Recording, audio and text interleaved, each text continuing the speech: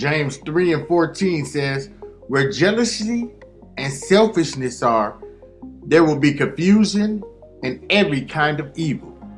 Are you too wise to be consumed with feelings of jealousy? Hopefully so.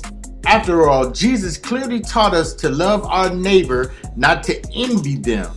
But sometimes, despite our best intentions, we fall prey to feeling of resentfulness, jealousy, bitterness, and envy. Why? Because we are human. And because we live in the world that places great importance on material possessions. Possessions which, by the way, are totally unimportant to God.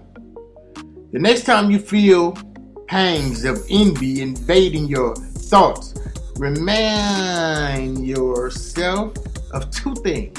Envy is a sin, and God has already showered you with so many blessings that if you are thoughtful and thankful believer, you have no right to ever be envious of any other person on earth.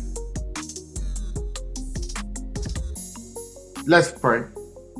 Dear Lord, deliver me from the needless pain of envy. You have given me countless blessings. Let me be thankful for the gifts I have received. And let me never be resentful of the gifts you have given others. In Jesus' name, amen. Father God, I recognize I am a sinner. I come to you asking for forgiveness of my sins.